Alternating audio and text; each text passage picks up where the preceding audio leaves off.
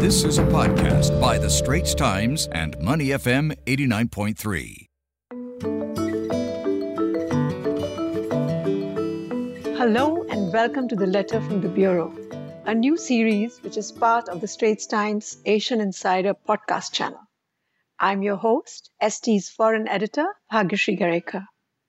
Now, The Letter from the Bureau is meant to be a detour, a scenic detour from the raging news of the day. We like to talk about life as it goes on amid all the crises around us. I chat each month with one of ST's 30-odd correspondents in 15 cities across the Asia-Pacific, the United States, and Europe. And they share with you interesting trends and events unfolding in their countries. In our 6th episode, we are speaking with the Straits Times South Korea correspondent, Chang Mei-chun, who's based in Seoul. It's good to have you on the show, Mei-chun. Hi, Bhagya. 안녕하세요. So let's begin by talking about Chuseok, which is the subject of your recent Letter from the Bureau column. So Chuseok, tell us a bit about it, Mei-chun. Is it the Korean equivalent of what many of us here in Southeast Asia and East Asia know as the Mid-Autumn or, the Lantern or the Mooncake Festival? And separately, we've also heard of this as being the South Korean Thanksgiving. So which is it?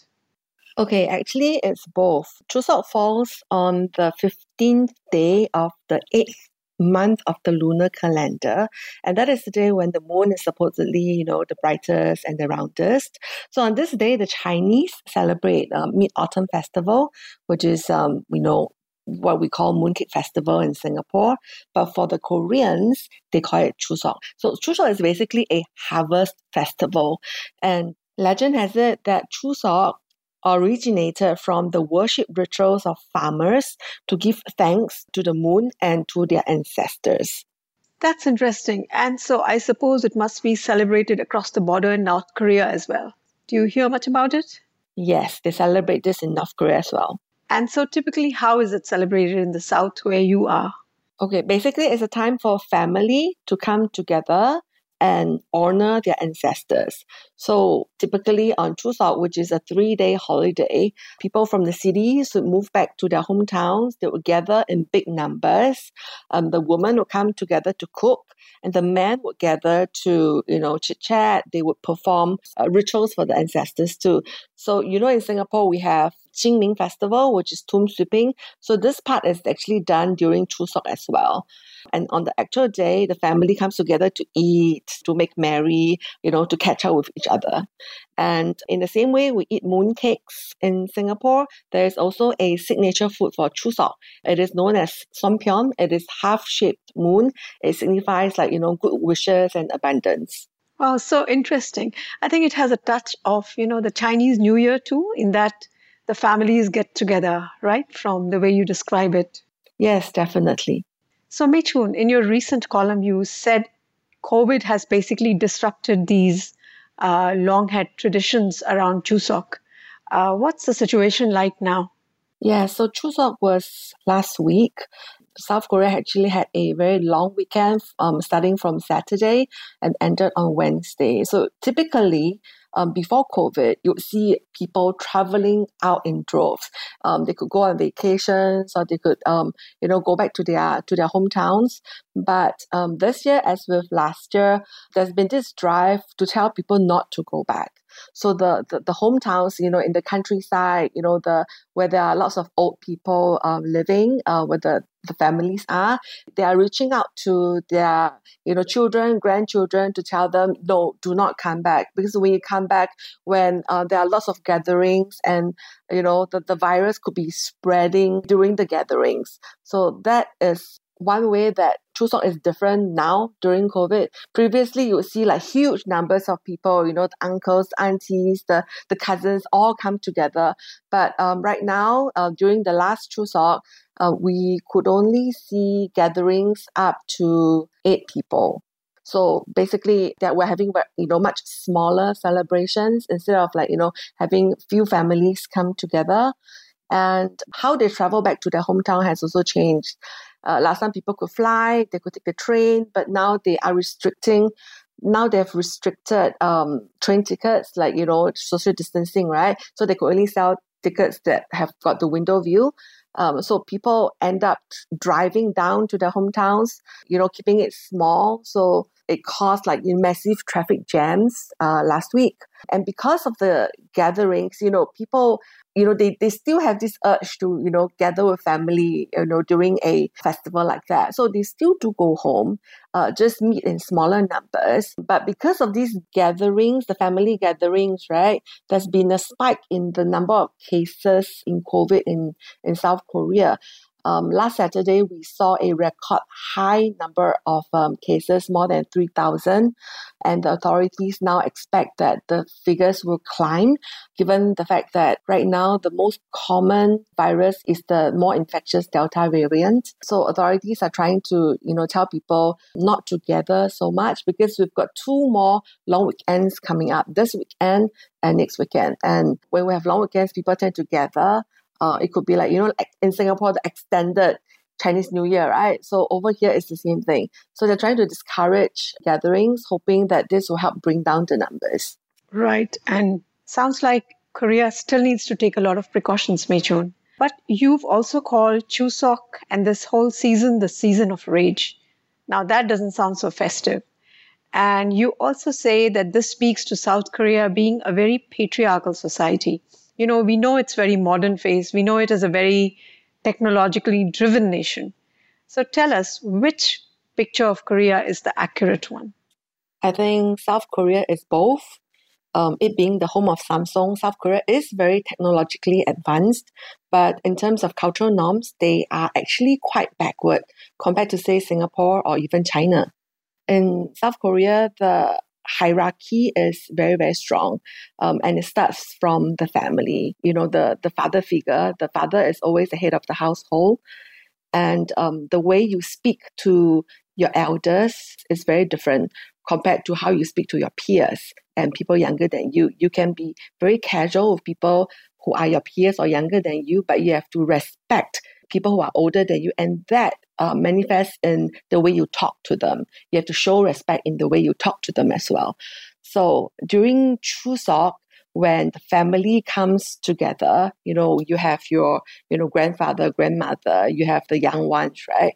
So when everyone comes together, you can feel it very acutely, the hierarchy in the family. The elderly get the most respect. And then you also can feel the divide between the men and the women. So if you are a woman, when you go to Chuseok, you would feel, especially if you're a young woman, you might feel very disturbed that your elders, your aunties, your uncles, your grandparents are asking you very direct and personal questions that you may or may not want to answer. And then they could make very blunt statements that they think is maybe showing care and concern, but to you, it could be very condescending. For example, a very common one is they ask you about, your work, and they ask you when you're getting married. They ask you, if they look at you and they think you've gained weight, they would tell you to lose weight, things like that. So for the woman, and especially for the woman who is the eldest daughter-in-law, that woman has to bear the entire burden of preparing all the food and all the things are needed, for the ancestral rites. And for this woman, you can imagine how she would feel during Chuseok. She's the one doing all the work, while the men are just, making merry and, having fun. She's the one doing all the work. And just because she's the oldest daughter-in-law, she has to take all this on. So that's why she can feel like, imbalanced, psychologically imbalanced. And that's why the rage happens. This podcast is available on our audio app. That's AWEDIO. Like us and rate us. And now, back to our podcast episode. Okay, I think I see it now. And I have to say, it reminds me a bit of Korean dramas a bit. Of course, when you view a drama, you think it's exaggerated. So, and I hear from you, it's a little different. I'm also curious as to how is it outside of Chuseok? Meaning, outside of these very traditional celebrations where women do certain things and men do certain things. But in everyday life, what kind of gender parity exists in schools or in corporate boardrooms? What do you see? Is it really very unequal, the relation between the men and the women?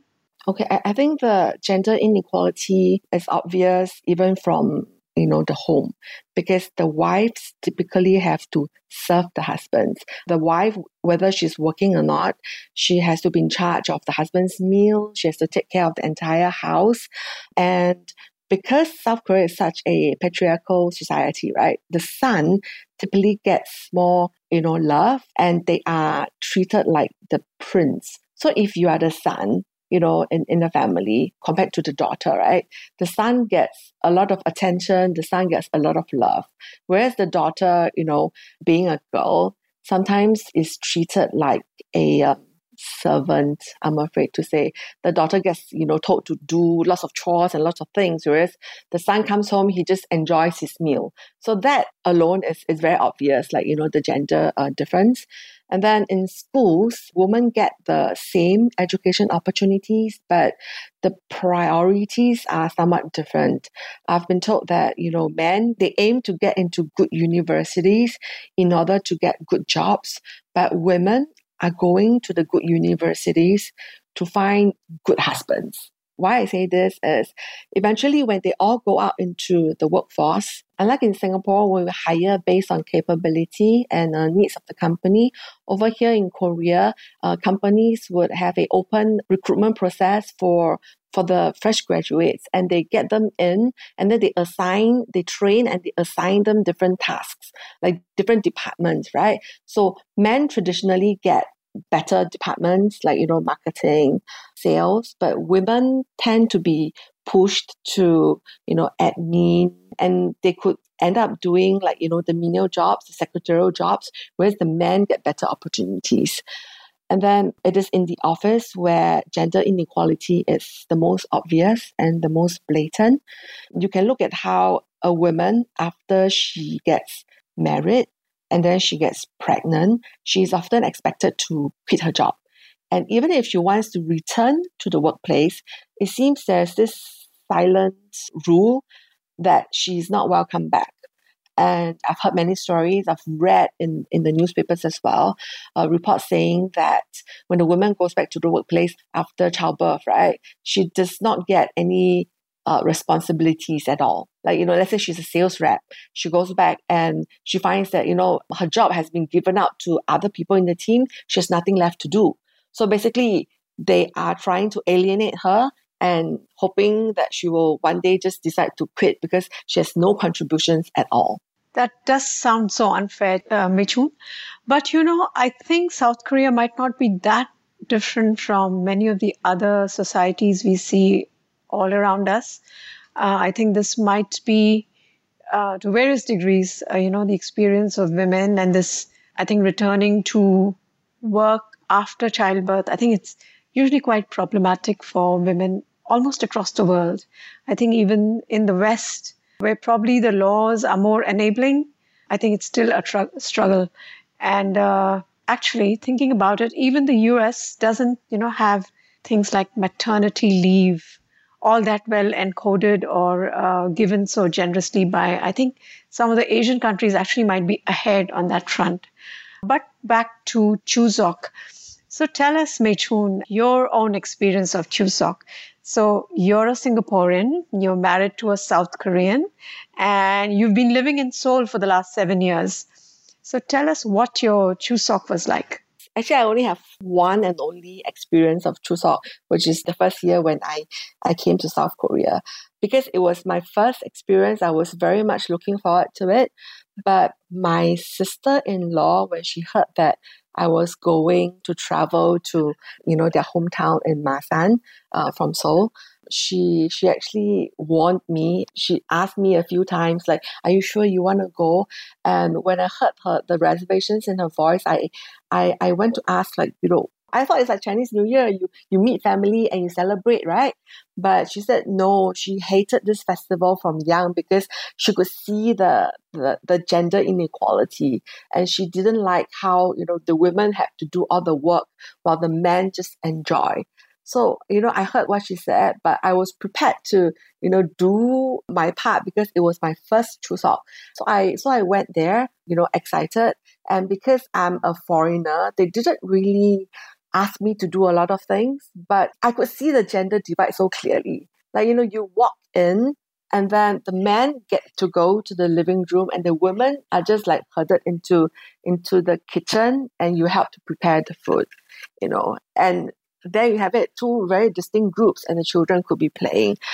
And I wrote in my column how I saw that there was this very delicious looking pile of mini pancakes. We call it chon in Korea. And they look so delicious. So I was immediately attracted to them. And I told myself mentally, like, oh, okay, I'm going to eat that later.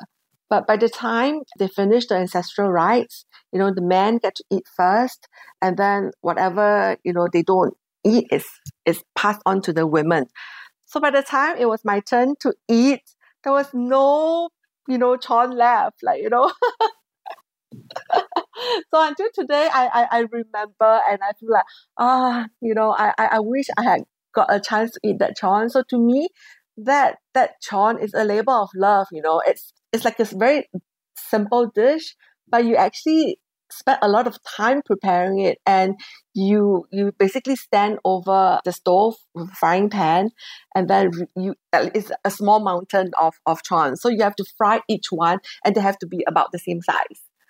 So you keep on doing it for a few hours. The oil is going to get into your hair. Your hands are going to be blistered. So the women have to do all this, but yet the men get to enjoy all the fruits of their labor. So I find that, coming from Singapore where we tend to want to be fair. So, if there's food, we would, split equally. For me to experience this, I was like, oh my gosh, this is gender inequality at its best. Well, yeah. I hope you did manage to fill up on the chon later on, though. But tell us now about, you talk in your story about the newer Chuseok traditions that are thanks to the modern Korean mothers-in-law. What are these like? Well, in the past, when a daughter-in-law suffered at the hands of the mother-in-law, she would pass that suffering on to her own daughter-in-law. So it becomes like a vicious cycle. The sufferings never end, because if I had suffered, if I could face the same thing, why should my daughter-in-law be spared from the same treatment? But nowadays, with women being more educated, more open-minded, I think maybe a bit of Western influence as well, the mother-in-laws of today are a lot more liberal. They suffered during their times, but when they look at their own daughters, they don't want their own daughter to suffer. So if you don't want your own daughter to suffer, then you shouldn't inflict the same pain on another person's daughter. So I'm hearing more stories of how the younger daughter-in-laws do not have to, bear the burden of, preparing food for the entire Chuseok. So it's more bearable. It becomes like it's just a happy gathering occasion. And maybe also because families are smaller nowadays. Last time you had 5, 8 children, but nowadays they have 1, 2. South Korea actually has the world's lowest birth rate, 0.84. So that's not even one child. And many people don't have children. So with that, I think the practice of passing on the sufferings to the daughter-in-laws is coming to a stop. Well, thank God for the modern mother-in-laws in Korea, I guess. But do you see these traditions taking hold? You have a daughter yourself. She's in primary school, if I'm right. Do you expect, Mei Chun, that by the time she comes of age, there will be a much more gender equal, more friendly to the women, that kind of Chuseok, a Chuseok 2.0, let's say. So do you expect that to happen? Okay, what I'm seeing in the past few years is a lot of awareness about women's rights, and maybe partly due to the global Me Too movement. South Korean women, have come to realize that they should not suffer in silence anymore and that they should start demanding for equal rights. Exactly. So, festival with equal rights to enjoyment, right? So that's what we want to see at the end of each festival, I guess. Thank you, Mei Chun, for sharing those observations with us. And that's a wrap for Letter from the Bureau. We hope you enjoyed it. And if you'd like to read Mei Chun's columns, we have a link in our podcast description box. You will also find there a link to the other stories in our Letter from the Bureau series.